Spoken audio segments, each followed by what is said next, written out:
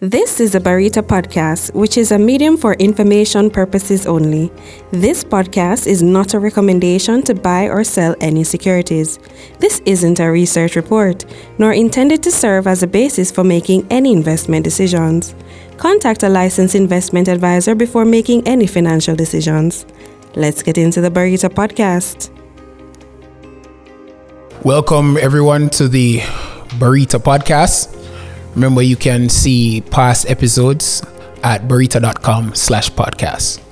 Minister Hill. What a pleasure, Raul. Thank you very much for joining us. Thanks for having me. All right, great. So, we were just talking a while ago. You've been quite a number of things in government, eh? Right? Senator, ambassador, deputy president of the Senate. I hear you learned you were a deputy leader, no? Right. But right now, you're Minister of Industry, Investment and Commerce. That's right. I know you have a name change in mind to simplify the communication of what the ministry does. The business ministry. Yes. So, tell us a little bit about the ministry, what its objectives are, and really what you're focused on. The ministry, as the name suggests, handles industry, investment, and commerce. But to simplify it, it really looks after business and all the activities that relate to business. And in order to do that, it has 22 agencies. Many of them, JAMPRO, JBDC, that's Jamaica Business Development Corporation, JANAC, that's an accreditation agency, Bureau of Standards Jamaica, a number of other. The Bureau of Standards is in the business ministry. Really? CLA, the Cannabis Licensing Authority, and JIPO, that handles intellectual property.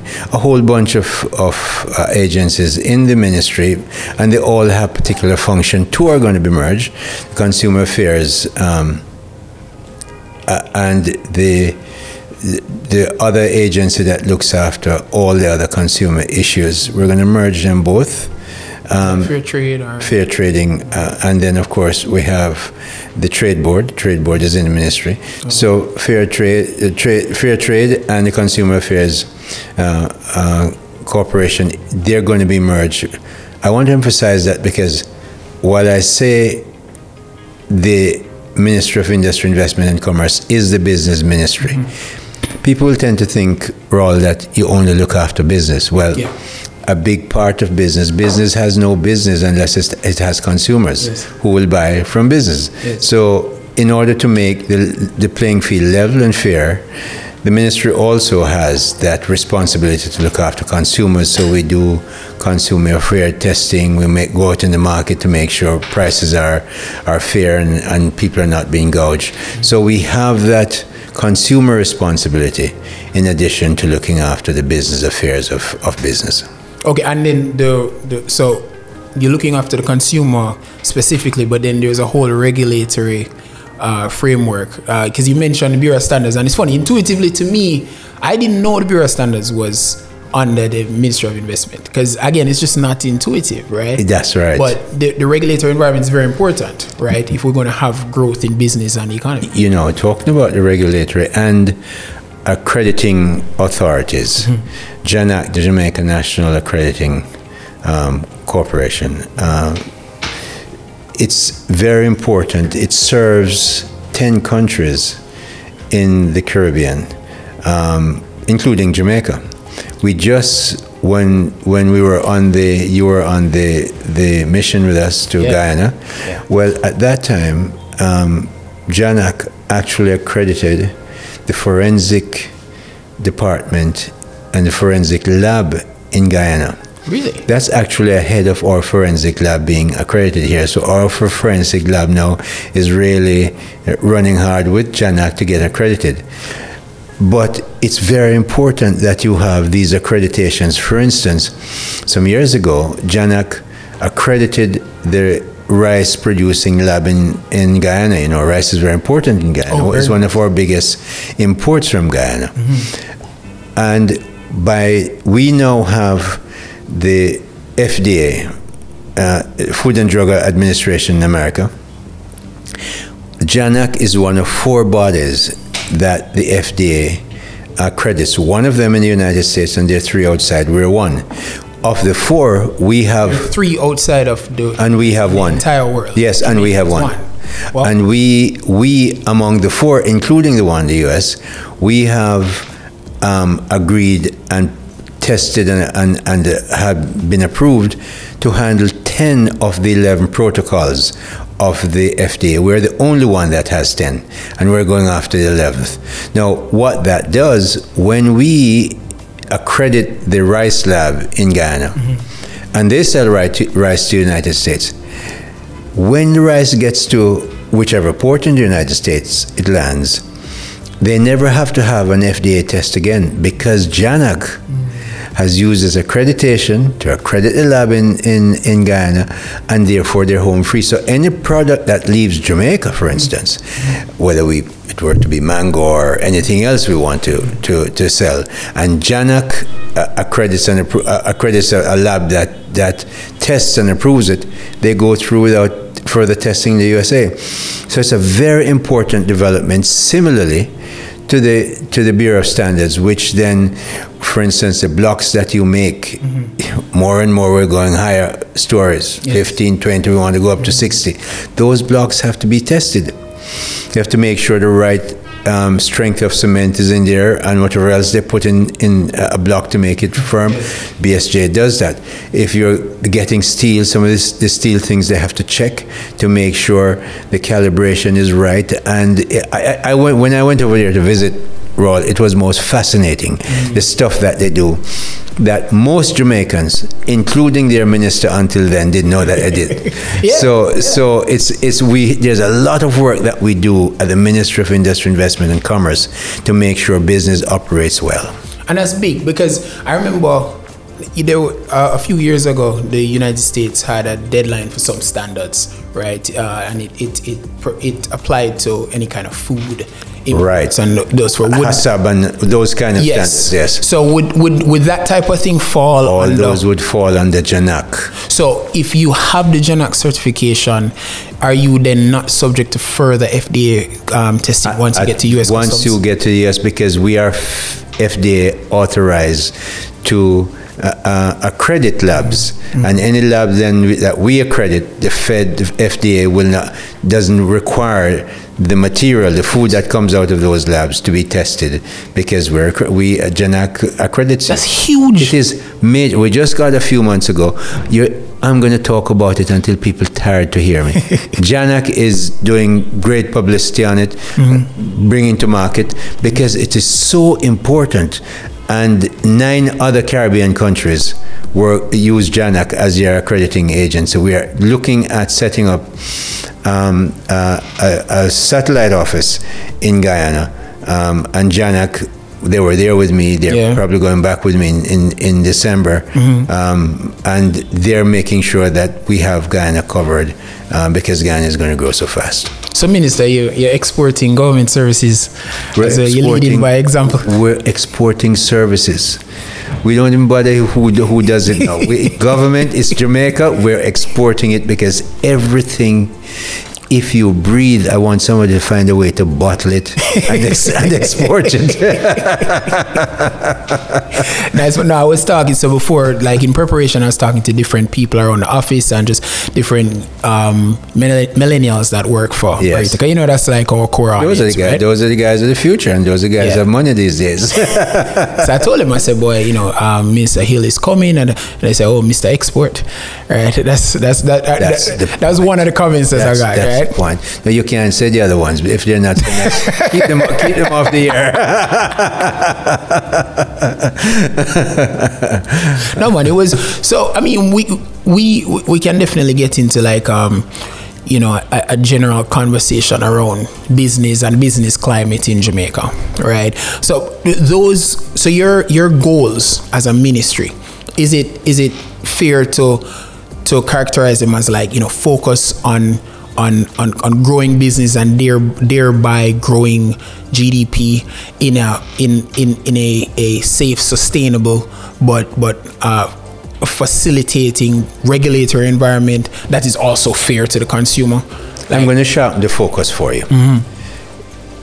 We generally talk about growth growth, and it's so vitally important for success. The Andrew Holness administration has done everything possible during an extremely difficult time, because we haven't had a pandemic for 100 years. We've just had a pandemic. We have, when it hit, and the numbers were looked at, Mr. Clark looked at the numbers, Cabinet looked at the numbers. Prime Minister went forward and said, look, we're looking to have a J-curve experience now. Every time in the past when you have a problem, it took, we borrowed money up to our gills that we can't pay for. And you take a long time to recover. For instance, after the 2008 meltdown, the stock market meltdown around the world, subprime meltdown, which I know you're familiar with. We took about 11 years to recover. The problem before that, we took about 14 years. This time, we have recovered in about 3 years. And at the same time, we have not borrowed any money. All of those other times we go and borrow, and our debt went up to 147% to GDP. It's now less than 100. Our aim was to be at 60 in a very short time, but because of the pandemic, we stretched it back another 3 or so years. So it's probably 2028 we're now aiming at, to get our debt to GDP to 60 now. 60. There are two ways to do that. You can either pay off the debt, which right now we don't have the money, or you go out and grow the denominator, which is GDP. Expand your GDP.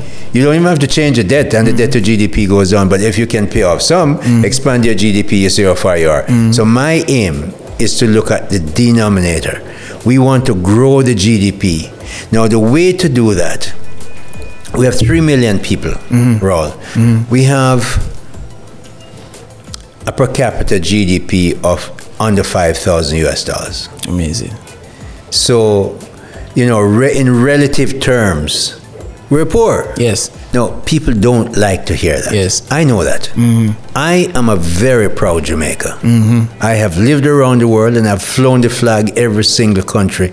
I've lived in 9 countries and done business in over 115. I stopped counting. So I fly that flag. But I'm a realist. I know that we don't like to hear that we're poor. It's part of that discomfort that an oyster feels when a grain of sand gets into his shell, or her shell. I don't know which one is made. Does it? But the sand gets in there. And it's that irritation from the sand that makes them make wonderful pearls. The discomfort of facing up to the fact to ourselves that we're not a rich country. And how do I get to that? By comparison. Israel, we have 3 million people. Israel has 9.2 million people. They have a GDP per capita of $43,000 US thereabout, similar to Canada with 38 million people. Yes. So Israel is seen as a quite wealthy country compared to us. Yes. Now, compared to very weaker countries, very few, Jamaica is fairly wealthy, but compared to all our CARICOM countries, we're not. Go look at the numbers. But all right, that number there, unpack it a little bit for me, because it's a 5,000 and less than 5,000 GDP per capita. US dollars. Is that a fair proxy? Like if I'm looking at a country and trying to figure out what's maybe average income for your workforce, is it a fair proxy? Most people will use, if you notice, when I talk, I just gave you Israel, Canada. I'm going to give you Singapore. If you look at Grenada and Trinidad, it's the same measurement you will tend to use. Some people refine it to say GDP per capita. They'll say GDP in constant terms, but it's GDP that you use on a per capita basis, however else you refine it. So let's look at Singapore. I gave you Israel, 9.2 million. They have 43,000, the same per capita GDP as Canada. So they're not selling to 9.2 million people in Israel. They're selling to the world. No. When I lived in the Middle East, I know that Israeli oranges came to Kuwait and they were banned. So somehow they got them to Cyprus, repackaged them, and all of a sudden they turn up in Well, that's allegory. Yeah. I've never had the evidence that has happened. Yeah. I've heard that the orange taste is really. Yeah, apocryphally, you hear it along the way. Yes. So Israel exports around the world. But Israel has 9.2 million people. Singapore has a mere 5.7. A little bit more than us. Their on what per kind of capita landmass? GDP is between $70,000 and $83,000, depending on the exchange rate at the time. Huge. And the year that you're talking about. So that's roughly 16 times ours. Israel is what, 8 times ours? 9 times ours. And so Singapore did not get rich on that per capita GDP by selling to 5.7 million people. No. They sell around the world. Now, something I'm going to tell you, Raul, because I know, given me that you're as young as you are, you probably don't know this. I had my research team and I went back and I looked at the trade data for Jamaica from 1960, 2 years before we get independence. And only one of those years, one single year of those years, 1966, did we ever have a positive trade balance. No matter how you're going to tell me that it's not correlated, for 50 years of our independence to 2016 for sure, the average GDP growth per year was 1%. So that infinitesimally small GDP growth was indeed correlated to the consistent, perennial negative trade balances that Jamaica has produced. So if you look at countries that are rich, that Luxembourg, which is right up there, number 1 or 2 or 3 in the world, or any other rich country, you see Germany. Germany got rich by exporting. Yeah. China only became wealthy. Their per capita GDP is still smaller than ours, but they became wealthy because they have size after they entered the World Trade Organization. When I think it was the Clinton administration let them in, and now people on the other side are criticizing them for doing it because China is now competing with the United States as the second largest. But they never came to that kind of wealth before they were able to export as they have. So I have no doubt in my mind that the number one focus of this ministry must be to get Jamaicans to export a lot more. Companies, big ones, medium-sized ones, small ones. As we saw in Guyana, all kinds of stuff is needed. They need big contractors, they need medium-sized contractors, small contractors. They have less than 800,000 people, 83,000 square kilometers of land, the size of Britain, thereabouts, I think, and rivers and timber and minerals and waterways, all of which the oil wealth is going to help them to develop. They need people, and Jamaicans should be ready. And so I'm carrying back Heart with me in December. Are there like probably something like 10 times bigger than Jamaica in terms of physical mass? Even more. Well, if you know what our square mileage, square kilometer is, and you see they're big. So factors bigger than Jamaica. Many times. And less than half our population. And less than a third of our population. It's 750,000, 780,000 Guyanese living there. And with that landmass, and when Dubai and Saudi Arabia start to grow, endless people, influx from all over the world went in with engineers and all kinds of other skills, and they have to be served. Housing has to be built, schools have to be built, roads have to be expanded, stadia have to be built, and so there are a lot of stuff to be built. So I'm going back in December, I think the second Monday in December, with a group of Jamaican contractors, different sizes, different capacities, to go and look at building partnerships with Guyanese contractors. Many of them are a few of them are big, many of them are smaller than ours, and they need our help. And they told us that we should come. We're bringing heart to help train and see what they need and how many Jamaicans we can train to help and go, and how many Guyanese we can help to train over there. So we're exporting that service as well. They said that we must bring the financial services. You and your team were there the last time. Other firms who I won't call at this instance were also Appreciate there. it. So, but I'm getting more of you guys. Yeah. And what I'm going to use your podcast to say this. When Japan was becoming big and important in the 60s and 70s, their businesses competed like dogs at home. They were rabid at each other. And out of that grew Hitachi, Sony, Matsushita, Mitsubishi. The big ones got better from competing at home. Yes. But when they go overseas, Maribeni, all of them, if they have a big deal, is them come together. So I'm recommending that when Jamaican financial institutions go overseas, and I'm talking about in Guyana, Yes.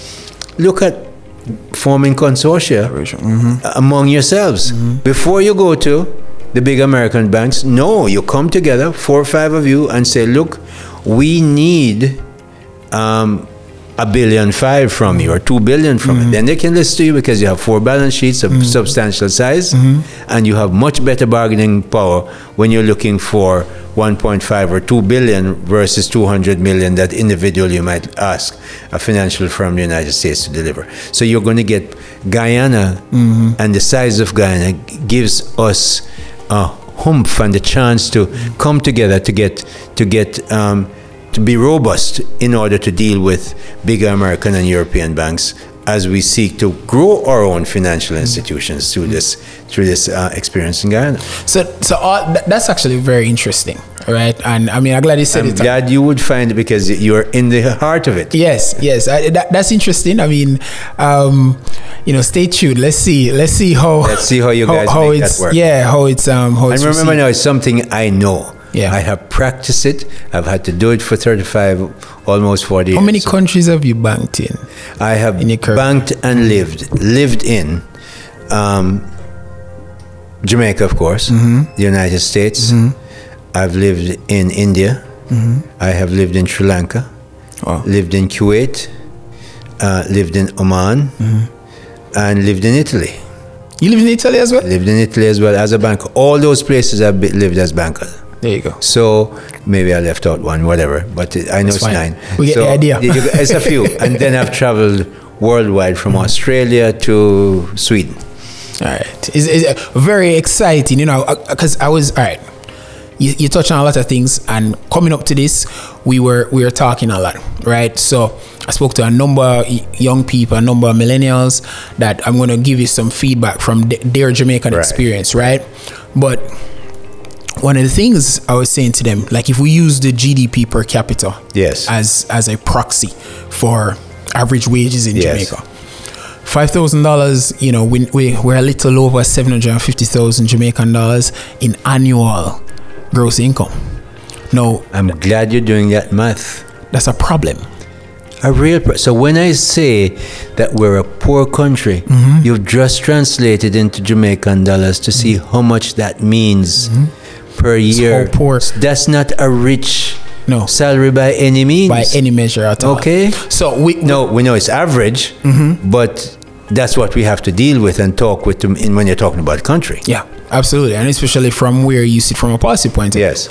So looking at that, so we're going backtrack in what we're talking about, because you brought up, you started with Israel and you mentioned Canada, but you went to Singapore, which to me is kind of a gold standard, right? So for me too. If we're aiming at Singapore, in terms of we're setting a goal, that's and 80,000. And we hit Israel. We're good. Not bad. We're not bad. We're doing all right. So the question is really, how do we get there? Now we know that Singapore was not endowed like we are. They didn't even have water. Imagine. We're the land of wood and water. And I know you're Mr. Water, right? Hopefully we have time to touch on it a little bit. I was, yes, chairman of NWC. Yes. So all right. The thing is, when I talk to the my peers. Yes. Right? I talk to millennials around Jamaica. I say, boy, it's tough. They're not seeing opportunities in Jamaica. They're saying, it's hard to buy a home. It's hard for me to see myself buying a home.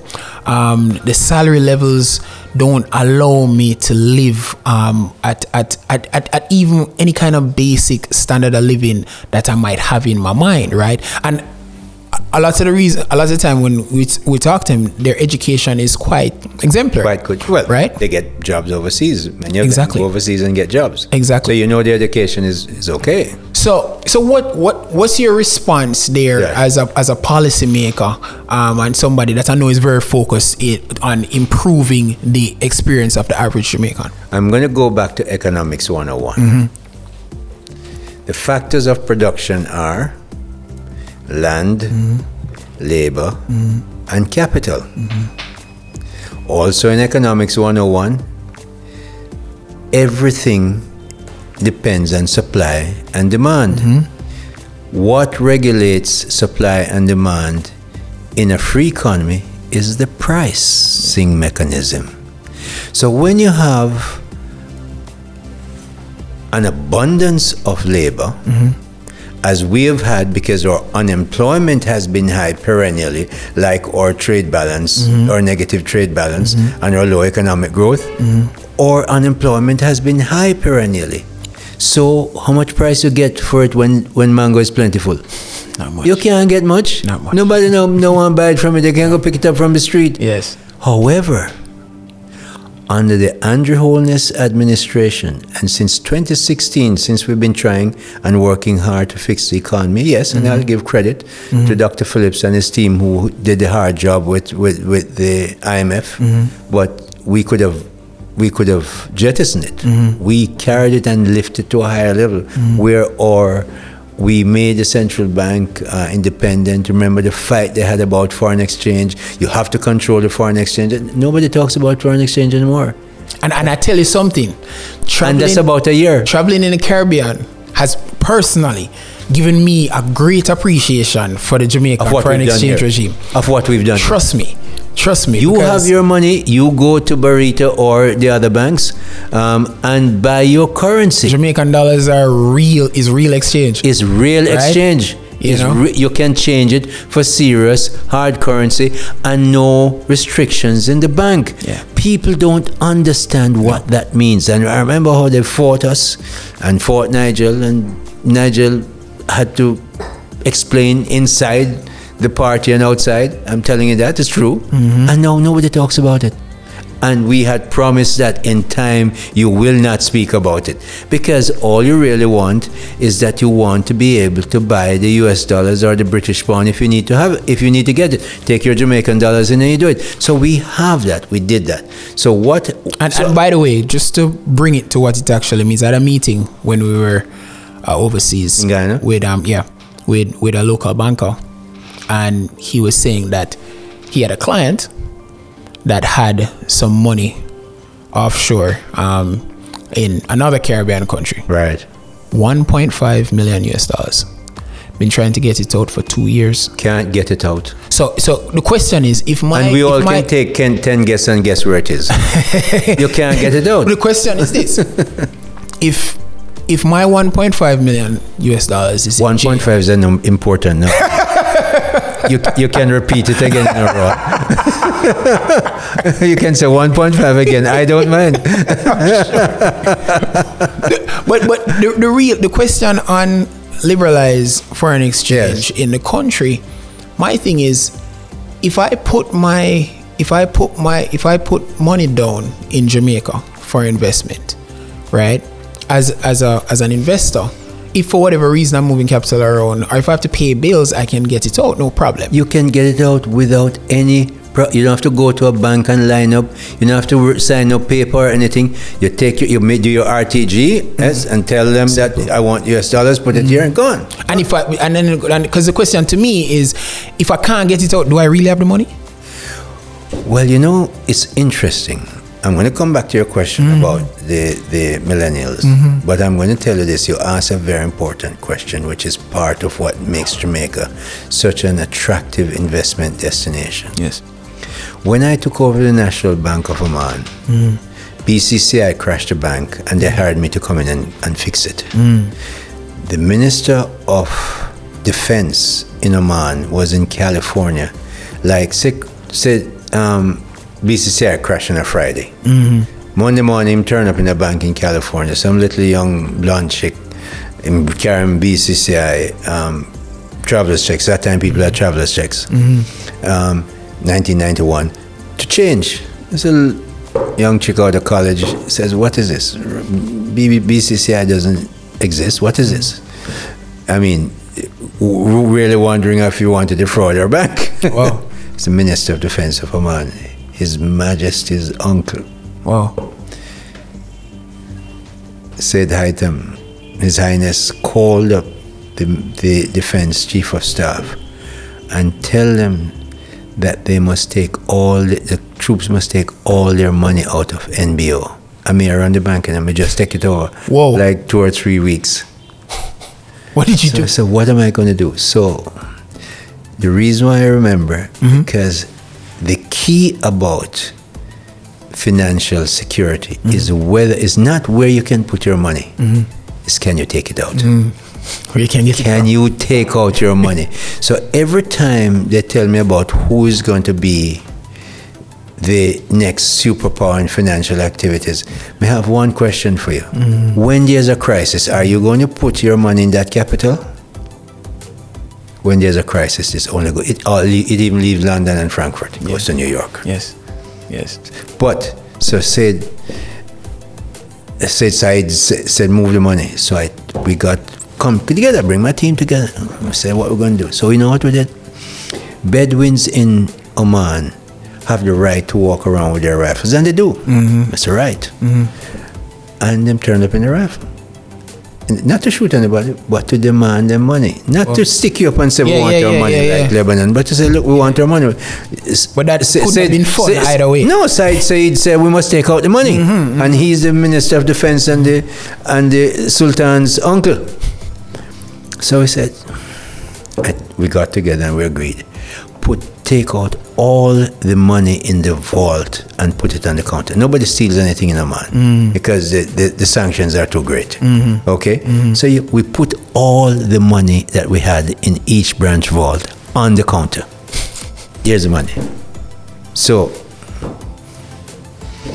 Said, whatever your name is, here's the money. Safe, Khalid, here's the money. It's safe. And I'm looking at it and I'm thinking, I'm looking at it. And then I walk out of the bank.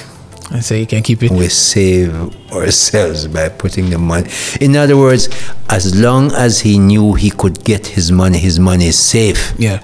It's not where you put your money that makes you feel safe. Some people feel that way, so you put it in Switzerland. Yes. What you really want to know is when you can get your money out when you want it. Yeah. So to go back now, we went through all that because we're talking about the pricing of labor. Yes. Remember now? The 3 things, factors of production, land, labor, and capital. Labor has been plentiful, or unemployment was very high. So businesses could pay a low price. And you can't blame business for that. If mangoes are plentiful, you're not going to buy it expensively. Yeah. That's how it goes. Yeah. So now, we are at a historic low in our unemployment. We're down to 6%, or just about there. Now, in an emerging market, 6% is very close to full employment. Now, we might go out and get some young people who are on the streets, get them apprenticeship and add to the labor pool. But businesses are demanding more and more labor. Then you're going to hear a sucking sound from Guyana. 780 people with 83,000 square kilometers of land to fix and build and grow. You're going to hear a sucking sound from Guyana coming to Jamaicans. Minister Clark has already announced that he's going to raise the salaries of people working for government. Remember that discussion? The police and the nurse and everybody else, they're going to raise their salaries. So people are not going to be so willing to leave government if the price rise is good, to go and work for private sector because they have more security in government. What they don't have in government is cash. So businesses can encourage them with cash. Yes. Well, if they're getting better cash, maybe not right up to business, but no security and cash, they're not going to leave so easily. So business will find out what the economic terms are. And when there's a scarcity, the price goes up, Raul. So I'm not going to say prices are going to go up. I'm just telling you how economics works. Yes. So you can then, when you run your business, Mr. Businessman, decide what you're going to do. Are you going to be in there first trying to keep your employees by treating them better, maybe paying them somewhat a little better because competition has changed? And so I expect that the issue of you talking about not having, I mean, 750,000, you're talking about 5,000 US dollars, you just translate into Jamaican dollars. That's not a lot of money. It's less than $1 million. So we're not rich. So people have to get paid differently, I imagine, as the unemployment issue. What will also happen, of course, there are certain skills that we will not have in the country. Yep. Singapore doesn't have all the skills. The United States doesn't have all the skills. So you're going to have to import skills. So you have to see that as a reality. But also at the lower levels, some businesses will find that they will have to do something down there to make sure that they keep their employees or get new ones that they need them. And again, it's supply and demand. I'm not saying what must happen. I'm just telling you how it will work. So, I mean, is it fair to say that your ministry is focused on maximizing employment? My ministry is focused on maximizing right now exports. Why? I'm not even waiting till we have more investments to export. People export water. And all you do is bottle it and put a label on it and you export. So people are now exporting. But Raul, you think about this, you and your peers, when you go out together, how many times you ever talk about export? You talk about Rishi Sunak is now British Prime Minister. You hear an election coming up next month for Biden and whoever else running against him. What is happening here? We have good things going on in our music business and so on, and we have some problems. We talk about all those things. We might even talk about BAMI, but we don't talk about export. Well, in all fairness, remember a lot of my peers work at Burrito, so conversation might be a little different. No, but that's the point. But the point, you guys are at the higher level in our economy, at your peer level, and you don't speak about export. So if we don't speak, I bet you everybody in Singapore, Oh, yes. Practically everybody in Singapore and Israel talk about export. They might export something to United, and it's Israel, United States, and Europe. Why aren't we doing the same thing? So now I want that conversation change. In changing the conversation, I remember about 4 months ago, I spoke at one of these things where I spoke about my export. A lady in there about 3 weeks later come back to me. Young lady, one of the millennials they're talking about. She was making some product or other, I don't remember if it's beauty product or food product. You say, no, I thought about exporting, but I never give it much thought. When you spoke, First mistake. I went and I looked what I can do in Florida, and today I have sent off 1 or 2 containers, and I'm developing more to send containers. You know? The woman never export before, so she find a way through Jampro and customs to get her export going.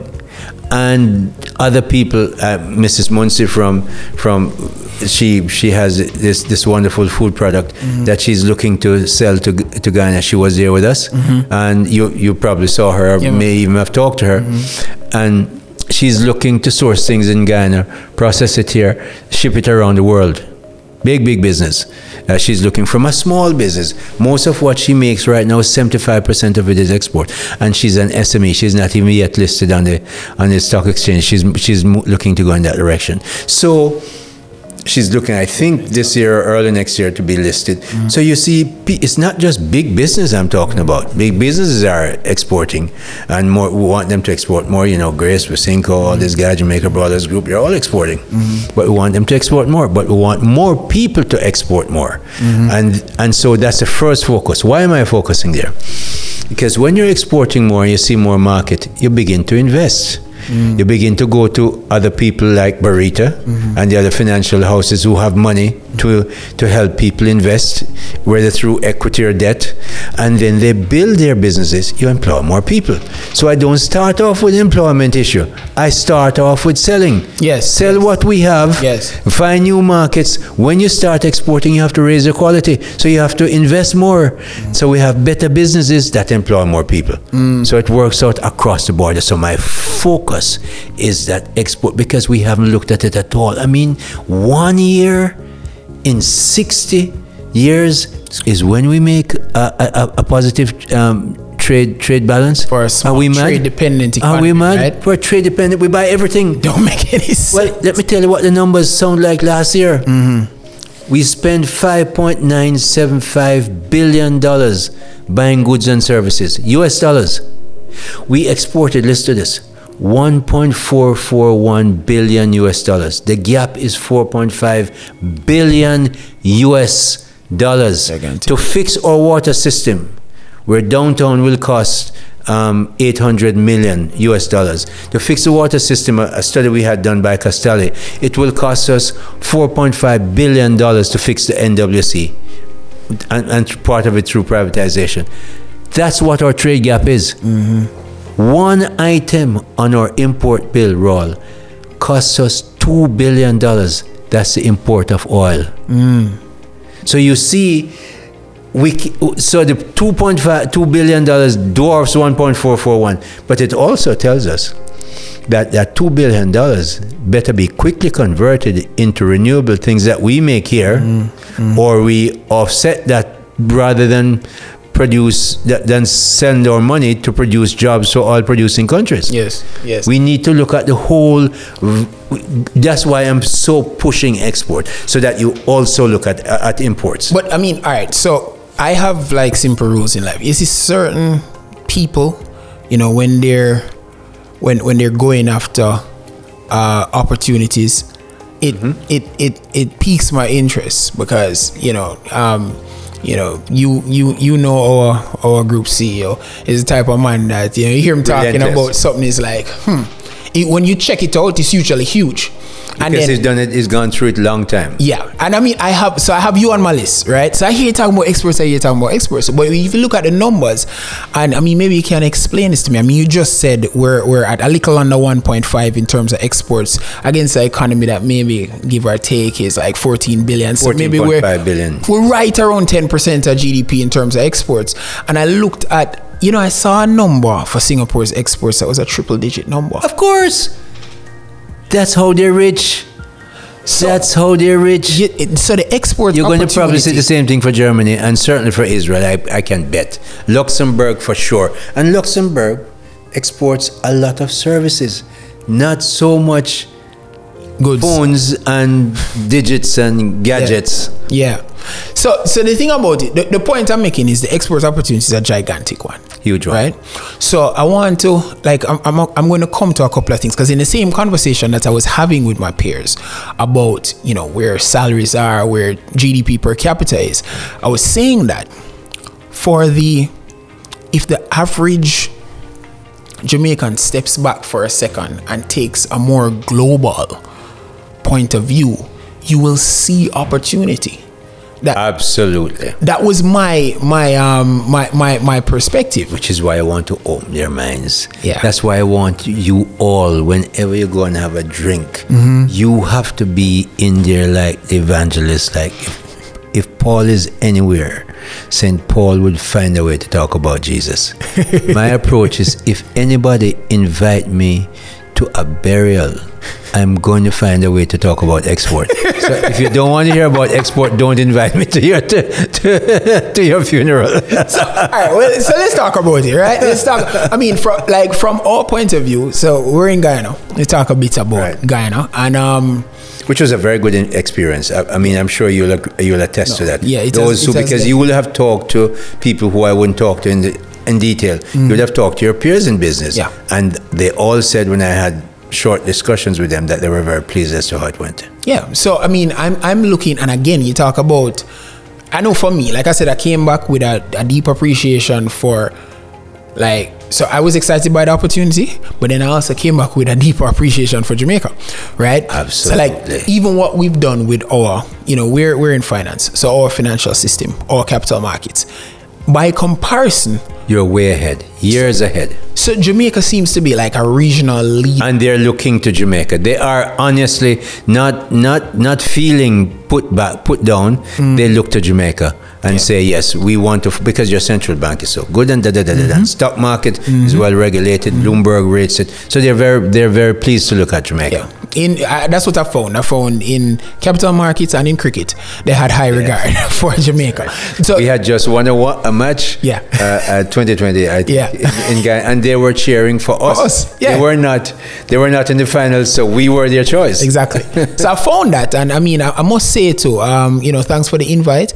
We were treated very well at airports and so forth. I mean, I really appreciated that. But so the export I'm thinking about is our capital markets. Of course. Right? I'm thinking, what is going on in Guyana? I don't know. I mean, you can tell me what you think. I mean, I'll tell you my perspective of it and you can share. Let me hear what you come away with, and then I'll give you some. Because I had extensive discussion with the Minister of Finance. So I'll tell you what my perspective is. Go ahead. That's great. So I went down there, and there are just a couple of things that struck me. I'm saying this is a country that is expected to grow 57% this year, right? I mean, this is, and that this could be low. It could be low. No, this is a country growing like a stock. And when I looked at IMF projections of 5 years out, they have a nominal average north of 30%. This is right. GDP growth, right? Looking 5 years out. And I said to myself, wait, what's going on here? I mean, I heard they were building 4 highways simultaneously, right? I wasn't able to send the drone out to check where all the highways are, but what I did do, we drove to the airport, and the traffic was just like standstill. And when I investigated the traffic, it was trucks carrying aggregate, stuff, building materials. That's right. And I said to myself, wait, hold on. I saw the plans for the ring roads and the roads. It's amazing. And so I'm looking at it and I'm saying, I see the new hotels, right? These guys say, hey, a couple years ago, they have 6 or 7 hotels being built right now. There was no hotel here. One is being built by a Jamaican contractor, financed by one of your competitors. Well, there you go. I mean, we went down there, and first of all these hotels were full. They were every single one of them, right? Getting a room was a whole experience. Right. You understand? So it's just like, okay, all right. There really does seem like something, real stuff is happening here. Hey, listen, Minister, I come back and I tell my friends, and they're saying, boy, what was Guyana like? I said, all right, imagine you're driving in Papine one day and you see the place is zinc off, and then you wonder what's going on there, and in 6-8 months, the zinc come down and Apple has built a campus in the middle of Papine. I mean, we went out in Guyana, and I mean, where Halliburton had their plant, it's like a gold rush, and everybody's like, listen, I need this, I need that. We need people, we need land, we need all the factors of production. Everything. And so we went out and met with business, right? Because in my mind, Minister, I'm saying this country is huge, right? This is an opportunity like I've never seen. Take those opportunities. And I'm talking to business, and they're saying, guys, we need capital. All right. We need capital markets. I feel like I'm witnessing a once in a lifetime opportunity. Let me tell you this. I have had the privilege of watching the Middle East build out in their wealth. Mm-hmm. And we used to have this joke as bankers going to Dubai, that we would go to Dubai and drive down the street to go to the central bank. As bankers, you have to go and pay penance to the central bank. And by the time we come back in the evening, there's a 40-story building built and the road has changed. Sheikh Mohammed has built a 40-story building and the road has changed, and you have to drive somewhere else. It was hyperbole, yes, but to make the point. Yes. Well, look at Guyana. Guyana had listen to this, $1.7 billion US GDP about 3 years ago. This year it's about 7.1. You see the multiplier. You see how many multiples that's gone up, and you hear where you're projected to go. Minister, so, I was looking at projections that said the resource fund would have 14 billion by 2026. Their aim is to be well managed and looked after, like not even the Singapore fund or the Abu Dhabi Investment Authorities fund, but the Norwegian. Whoa. That's where I spent a lot of time with Dr. Asne Singh, who is the Minister of Finance, and we had an extensive discussion because clearly my Middle East background, banking and so on, it was very interesting, very interesting. Mm-hmm. So you look at what is happening in Guyana, and I suggest to you that Guyana is going to be certainly to CARICOM or part of the Caribbean, what Saudi Arabia was to Dubai, Oman, all these various Emirates, mm-hmm. even Kuwait, which is a really big economy. Mm-hmm. So I'm saying to Jamaicans, for heaven's sake, don't let everybody else come from everywhere else and beat us. Mm-hmm. Go there, follow the rules. They want to have partnerships. They don't want people to come in and be carpetbaggers. Yes. But instead of looking to own all of a little grape, mm-hmm. take the view that you want to find a big melon and get a big slice of a big melon rather than all of a grape. Rather than be crab in the bag. Mm-hmm. No. We're going to participate. We're going to have partners. Mm-hmm. We'll have a big share of a melon, mm-hmm. and forget the little grape. Mm-hmm. So that's where Guyana is going to be. Jamaica is very well poised because they like Jamaicans. We have a good relationship with mm-hmm. them. They want us, and we will have to look at improving our diplomatic arrangements with them. We raise it to a much higher level. Mm-hmm. And as I tell you, I plan to go back the middle of December, taking an even bigger delegation. Bigger than what you carried? Bigger than the 35 that I had. It was growing every day when we were down there. You know, people kept coming. I had people on the phone saying, why am I not down there? And so many of them have booked already. Our team grew midweek by the way. More people came down for you. So we're looking at that, mm-hmm. and Jamaica is well poised. Our economy is doing well. We can't predict the future, nor can you, mm-hmm. But we're going to make sure we keep the management structure going well to make sure we're transparent. We work towards moving our debt down, but more importantly, we work towards growing our GDP through exports and investments in exports. And I know that we have many hotels coming in the near future. You're going to hear Minister Ed Bartlett and the Prime Minister announce and open hotels. So Jamaica is seen as a very good and attractive investment destination.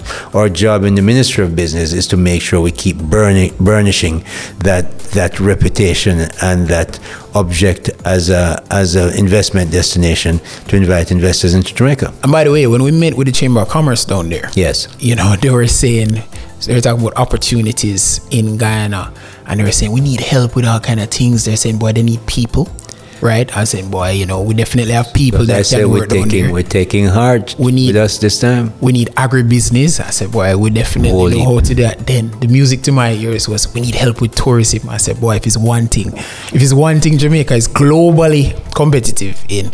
So I said to myself, and they talked to me about that. They said they want our tourism experts to come down there and work with them to build their industry. And they don't necessarily want sand and sea. They said, no. We have lots of trees and rivers and places that you can overtake anybody in the world that has all these things that you ski down in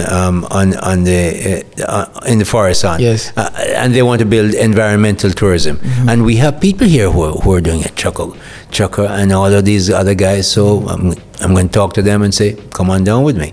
Yeah, I mean, I think there's a real synergistic win-win opportunity here. Because, like you said, it's less than a third of the population, 10 times the landmass. Many more times than 10. And I mean, when, people don't understand, when a ExxonMobil comes in and starts to write checks, I mean, the fine is what? It's 11 billion barrels that they've confirmed. 16 billion barrels confirmed. Look at that. And they're still drilling. And you can bet they don't announce everything that they found. Absolutely. So, quite literally, ExxonMobil can sign off on an investment program that is bigger than the GDP of Jamaica. So to my thinking, I think this is a huge opportunity for us to do exactly what you said. We can cooperate, and I think everybody can win in the building process. Out. Yeah, that's right. So that's my view, and I think it's really just once in a lifetime. And we need to grow. We cannot be happy with a 5,000 US dollars per year per capita GDP, less than $1 million Jamaican dollars. That doesn't make sense for a country that has so much prospect and people who are as smart as we are.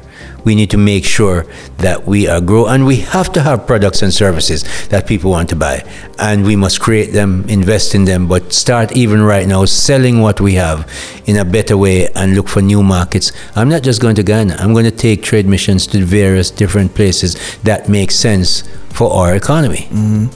I'm saying, because I'm looking at it, I'm saying, okay, what does Jamaica do at a world-class level, right?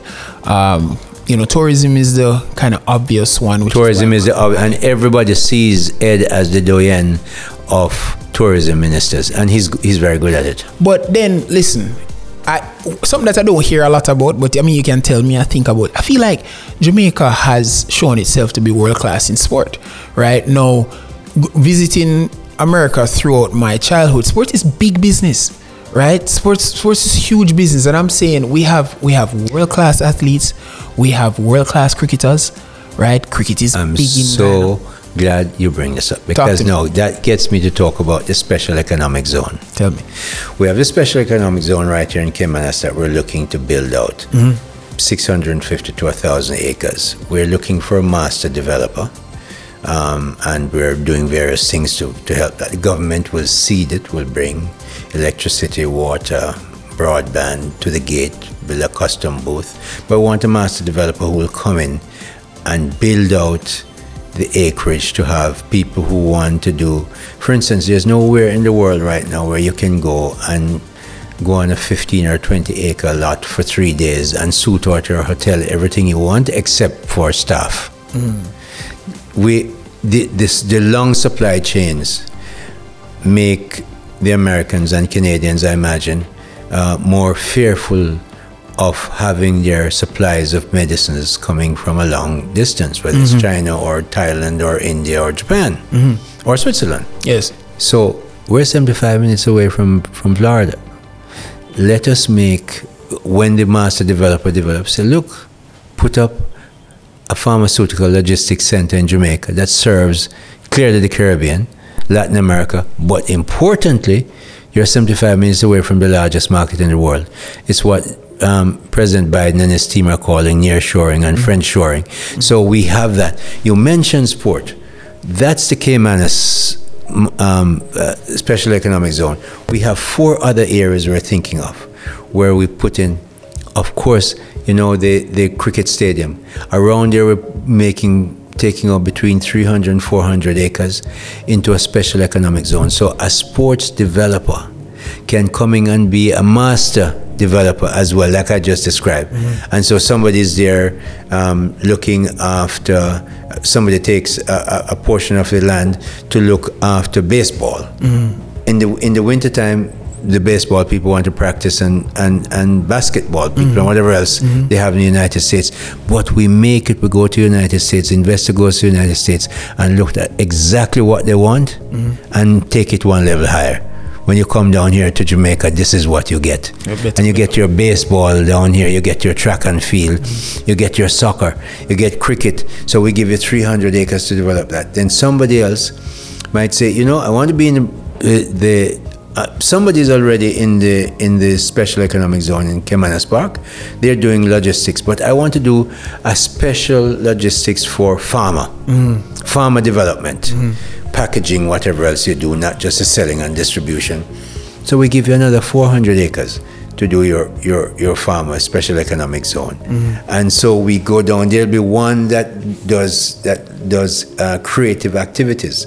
So you want to make movies and you want to make music and you want to write books, come on down there. There's another 400 acres for this. And so we have those special economic economic zones being built, and encourage investors to come in and take it. So yes, we need to make sure that we have the investment avenues apart from tourism.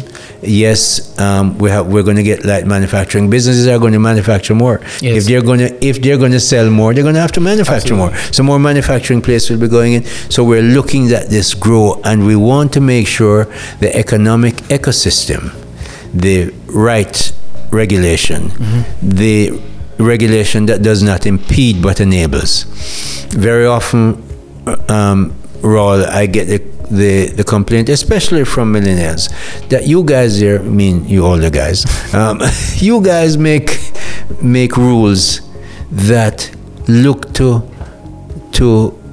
stop the 3% of people that do bad things. And all you do is make sure those rules hamper the 97 people who follow the law. Yes. They want us to flip our head. Yes. Okay? Flip the thing in your head and say, look after the 97% of the people who do things. So you encourage them to build things and grow and make better business and employ more people at better prices.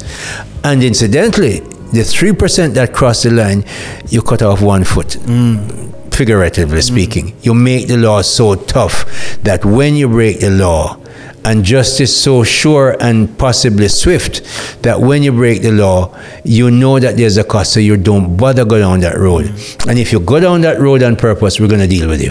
But don't let that hamper the 97% of people who really do want to do business well and will follow the rules.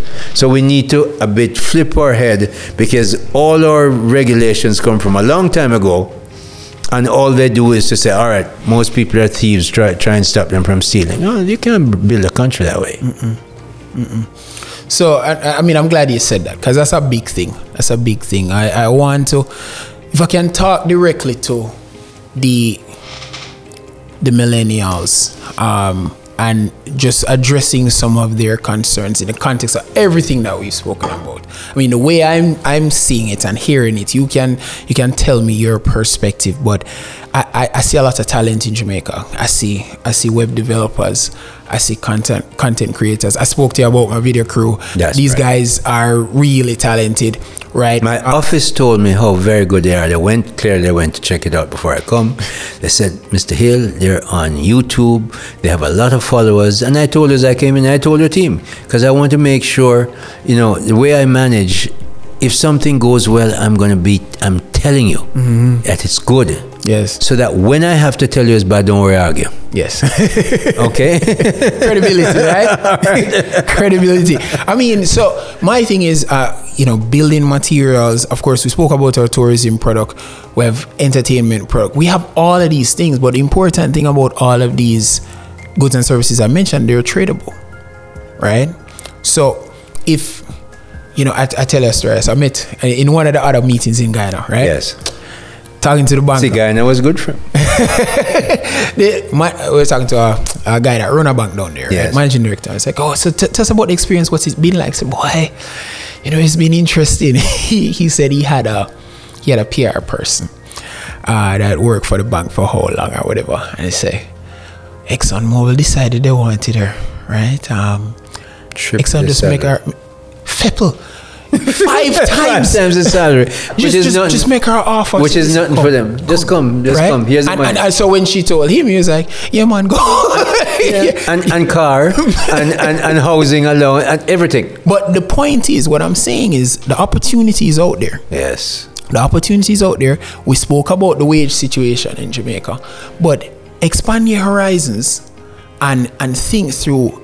Okay, what can you offer to the marketplace? Because as much as as simple as it might seem, mindset I think is important, because one of the things that, Guyana in particular and business trips in general have done for me is just the perspective. You meet these people and it's the same Jamaicans, and you say, no, but they're thriving.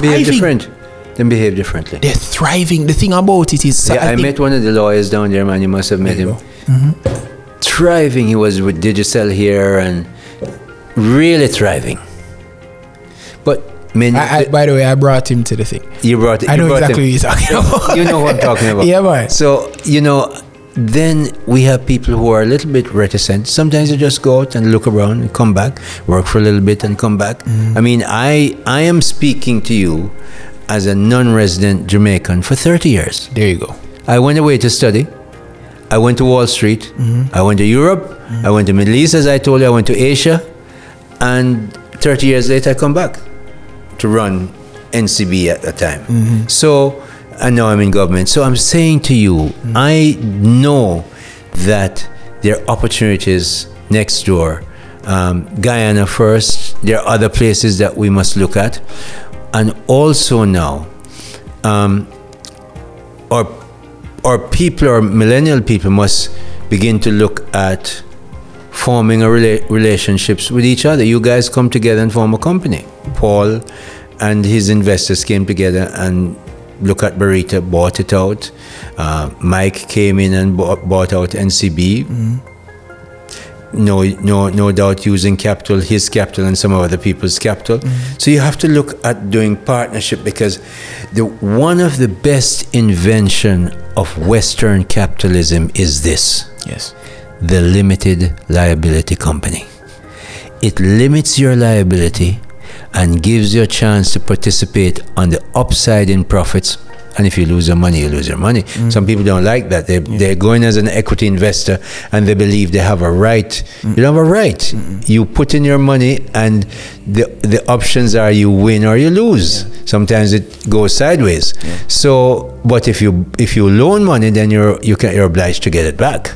But when you are an equity investor, you're going to invest for the upside.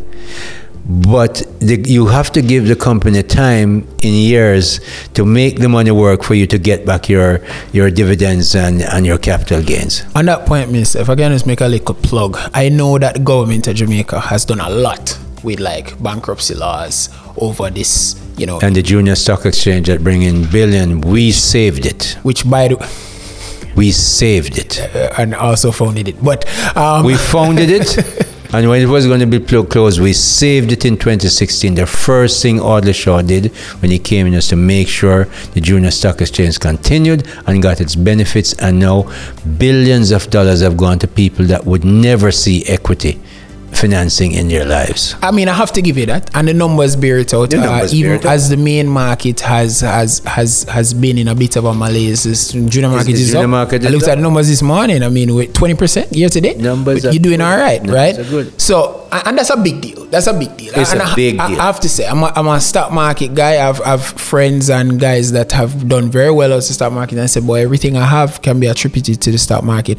I remember when you and I used to talk on the radio long ago and far away. That's right. It was 4% of Jamaicans that were shareholders. In the stock market. We're up past 10% now, right? Which I mean is still low, but that's a huge move. Movement in and the junior market is a big part of that. Yes, and the junior market is where they've gone. A big part of that. And it's been a rough year for stock markets internationally, and the Jamaican junior market has been an oasis. We've held up. Yes, and that's a big deal. So I do want to acknowledge that, but so just coming back to all the conversations that I've had, I'm going to blend two convos. I'm going to give you some feedback from some millennials, but I'm going to talk to you directly. And I said, boy, Minister, I mean, how did you feel? Right, coming in, having done all that you've done, coming to government now, right? And I remember we were doing good with the national debt. We we saw past the growth, and I feel like the government was poised to really, because I think for the first time we were coming down under 90% debt to GDP. It was amazing in terms of the things that I have seen in Jamaica. And the speed. So how you feel, Minister, when 100 once in a century pandemic is what just crashes into the Jamaican economy? Let's just talk a bit about, having, I mean, I'm sure after experiencing Oman, you must say, boy, this is our biggest crisis. Yeah, I have seen. It's not going to happen again. I have seen oil prices go down to $9 per barrel. And remember now, the arrangements between the ruling families in the Gulf Arab state is that we look after you and you obey. Well, when we can't look after you, do you continue to obey? So you see shakiness at that stage. So I've seen that kind of stuff. seeing the pandemic, what I did see though, and if you would think about this, what Andrew Holness has done is simply amazing as a leader. Andrew Holness crafted a cabinet that had the expertise, the youth, the experience, the strength, and he had the perspicacity, the wisdom of a leader to lead people who are able and who have strong opinions, and yet he's able to get them together. So that's what kept us together. Chris Tufton is over there doing his health thing. There are those of us who say business can't lock down. There's some of them who say you have to lock it down, and in there is the Prime Minister managing until it came to the point where him say, you know what, we're not even talking about lockdown anymore. People are going to have to take responsibility for themselves long before the Europeans and the Americans and even the Asians. One big country in Asia still locking down. Andrew Holness moved us away, got our kids back to school, and the economy never locked down. We never locked down the economy. We may have had some nights where you had curfew, but we never locked down the economy. And so that kind of management with the team that he has, and Jamaicans must realize that leadership matters. I mean, what Juliet Holness is saying in Another Side for Another Thing is that honesty is very different when you have a leader who understands, like Winston Churchill in the war. You know, you didn't want anybody else. Now they might vote him off right after the war, but for the war, him was the best man. Okay? And so Andrew Holness and his team have taken us through, and you have to give Andrew a whole heap of credit, because no matter how good you guys are, if Paul Simpson not putting it together and hold it together, the thing now work. The leader matters. The leader matters. Leadership matters. So I'm giving that totally to Andrew. And clearly I'm experienced. I'm well trained. I have a lot of experience. But I can recognize political leadership in a man who has done it very well. Because political leadership, when I lead a company, okay, I have 10 or 12 division heads. We meet on a Monday morning or Friday or Wednesday, whenever we meet, and we decide what we're going to do. The final analysis, when we have to go, I will make that call. If we can't get consensus and it's a little bit fractious, I have to make that. The buck stops with the leader. The buck stops with the leader, with the CEO. In politics, this is not the way. Why? Because a political leader has to always be thinking of some kind of consensus. Is it consensus in his party, consensus in his cabinet, consensus across the country that a business leader never has to consider? Patrick can decide what he wants over NCB, can talk to the central bank will deal with him. Or the shareholders will deal with the shares. Yes. Okay, finish, that done. That's not how, when Andrew Holness makes decisions, it could mean life or death for some people. Do we take the vaccine? Do we not take the vaccine? Do we close down? Do we lock down? Life and death decisions. Business people never even come close. So when them talk about politicians, I've been a businessman for 35, 40 years. Them cuss, but they have a clue what they're talking about. Not a clue. And Jamaicans who talk about politicians who are taking bribes and so on, everybody's on social media. Stop talking about that. When you see a politician take bribe, name him, call him out, put it on social media, call the lawyer. Stop talking foolishness, because politicians work harder than they ever think, and they don't get paid for it. I'm telling you, I have been paid extremely well in my life. Politicians get peanuts, and it's a shame. Okay. No, that's not in the party manifesto. The Prime Minister may have to chop off my foot a bit, but you asked me a question, and that's my honest belief. So, I've been both sides in the business and in politics. So the reason I want to give you a bit of space for that is because, I must say, I've given what I've seen, because remember, I think I heard you quote foreign reserves north of $3 billion in one of your speeches.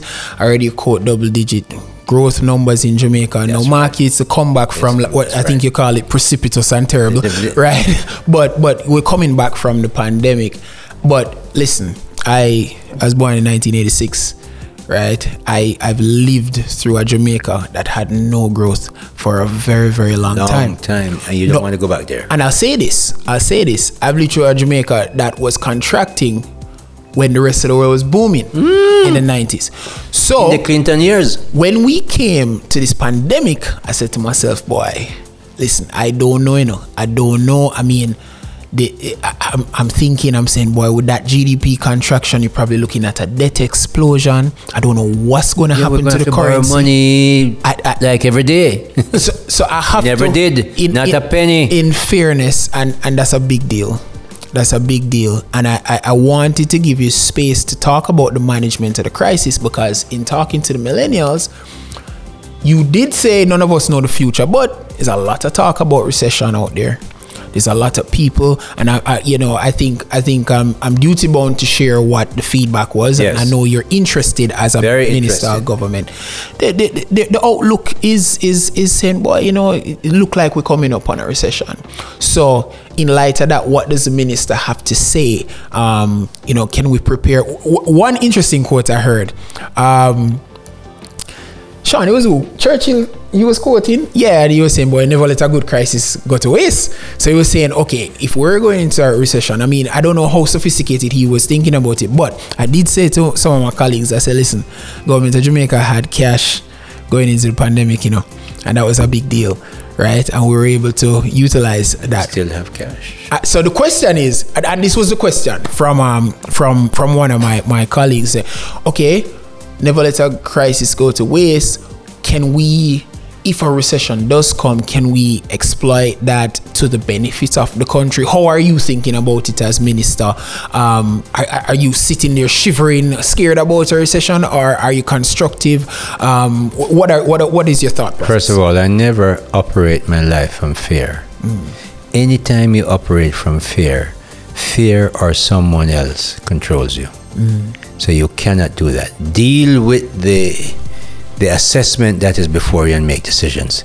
The problem is that people don't like to make decisions. They prefer to make other people make decisions for them. So if you're in the decision-making business, make decisions. On the issue of the recession coming and what do we do? One of the things that I was at the British High Commission this morning, the British Investment Institute, I think BII, is coming back to Jamaica after leaving for 20 years. But Jamaican investors, two of our biggest investors, I was there at the British High Commission for another event about 3 weeks ago. Two of our biggest business houses took me aside and said, we feel so confident about Jamaica that this year we're going to put in billions of dollars investment in the country. We believe this is the place to go. Many people who, even in Guyana and the rest of the Caribbean, we know people from all over the Caribbean who are coming to Jamaica and said, Jamaica is where we want to be to invest. Jamaican government seems to be going the right way. No matter what other people, the investors are coming to Jamaica from certainly across CARICOM and even wider field. So we believe that we will be buoyant. We're not borrowing extra money. And we have still, even if the biggest market goes in recession, in that market, we as Jamaicans must find niches, because, we're not talking about 300 million people or 30 million people. We're talking about 3 million people. So we must be smart enough. You and your young friends must be smart enough. Get on a plane, get on the internet, look on what you can sell on YouTube and sell to niches in that very big market, because even if it goes in a recession, it's still a very rich country. So we should not be fearful. And then, of course, Guyana is there, but it's because as long as Mr. Putin is prosecuting his war, oil is going to be an issue. Okay? Guyana have plenty. Guyana has plenty. Guyana has now money to build out its other resources, timber resources, water resources, hospitality. all things that they're not going to stop because the recession is going, because they have a small population that can handle it. So we look at where we go and where do we sell our products. So you, even in the hardest of times, you find opportunities. Yeah. And that's what we have to do. So tell your millennial friends who are young and strong and bright and well trained, that's what they must do. And, you know, I don't know what you think, in a sense. I thank you for that. But I mean, I'm looking at the opportunity in Ghana, and I'm saying those guys are on track to suck away $20 billion in cash, right? In cash. In their resource fund come 2027. For perspective, everything we produce in Jamaica for the entire year is 14 and a half, right? In a good year. So those guys will be able to. So between now and there, Raul, you know how much opportunities we have. It's huge. Let's not even argue. Get dressed, bathe up, get some nice cologne, put on yourself, and go down there. Absolutely. Go work and work hard, and come back here quickly and work here. So too, in other words, you have to make sure that you're flexible and you're doing well, or you produce things from here and sell down there. And that's what I wanted to know. Is it fair to look on it and say, boy, you know, so they need to do a lot of construction. We do building material in Jamaica. Maybe we can ship building material down there. Look, man, we have the special economic zone, the logistics. This must be the logistics hub. When Ghana needs whatever they use, marl or whatever they use, limestone, whatever, cement, and so on, because the draft in the Demerara River is about 6 meters. It's very, very shallow. So this must be the logistics center, and you send everything down there, and then they can move it small amount until they're going to build ports. Another 4 or 5 years, you won't recognize the Demerara port area. It'll be very different. But until then, there's a lot of opportunity. And until then, those are the years of recession. What recession? Exactly. That's what I'm saying. These guys turn up the logistics center right here in Jamaica. Come together as a team. And listen, man, stop talking about it. You go down there and you say, them need sheets. Go sell the sheets. Sell the sheets, okay, move the product. If you get it here, and if you get it in the special economic zone, you don't pay any tax. So you can buy a whole container, rebox it here for 5 hotels. You don't pay any tax on it or duty because it's in the free zone, and you ship it out. And listen, our brothers make their money. You want me to say anything else more? Said enough now. Yeah, no, we definitely coming down to it, and I mean, I think there's a good two-way opportunity, and our brothers. Yes, remember, it's not just one way; it's two-way. Guyana must find things. They sell us a lot of rice. Yeah, we sell them right now until they make their refinery. We sell them a lot of heavy diesel. We sell them a lot of fuel. It's one of our biggest exports to Guyana. So we need to do that. We're now looking to buy our oil from them as a safe place to get oil from in the region, and so we have to have trade. We buy a lot of rice from them. If the richer we get, we're going to eat more and better stuff, so we'll buy more from them. So it must be a two-way trade. When they make that money, they're going to need somewhere to invest it, and they're going to need some place to invest it. Where you remember how you invest, where you can get out your money. Yes. That's the test of a good investment destination or a good place to put your money. Can I get it out? And Jamaica has, as you know, free purpose built. No currency restriction. No issues. Minister, thank you very much. For the pleasure. Thank you so much, Raul, for having me on. Yeah, man. You know, I must tell you this. About a month ago, I was meeting with the British High Commission, and after many years, we actually had a positive trade balance for a period of time, including the current time, with Britain. Really?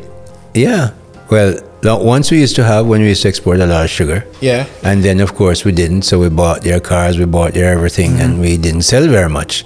So Britain is a place, and you have a strong diaspora in Britain, and they want Jamaican products, and so it's a good place to export to. Atlanta is a city we should focus on. Lots of Jamaicans there. Florida, of course, Miami and Fort Lauderdale region, even Miramar, all over the place. You go to New York, big Jamaican diaspora, and in Canada. On the East Coast. So there are many other places that we must focus on in terms of exporting that we can go. And then, of course, we have the Caribbean. There's nothing wrong with taking on Trinidad. Trinidad has been selling a lot of stuff to us. We can invest and sell to Trinidad and Barbados. There's nothing wrong with that at all. We have just taken them off and just decide that we mustn't. Well, I see more and more Jamaicans going. I was talking to John Mafood. John Mafood is all over the Caribbean, selling his Caribbean teas and so on. And he's recommending that Jamaicans go to the Caribbean, and I'm right there recommending with him. So we're not giving up on any place. China is not a big enough importer of us. We buy a lot from them. They buy a few things from us. But why we shouldn't be selling more to China and India? So we must have, when you get a focus on export, you begin to say, where can I go? Yeah. Where must I go? But if you're never thinking about it or talking about it or invest towards it, you don't go anywhere. So you're going to hear me a lot. Remember, if you invite me to your funeral, I'm going to find a way to talk about exports. We will sell product.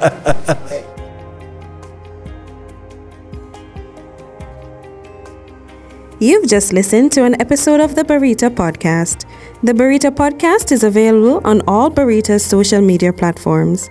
If you'd like to invest with Barita Investments Limited, visit our website at barita.com or contact us at 876-926-2681 to get started.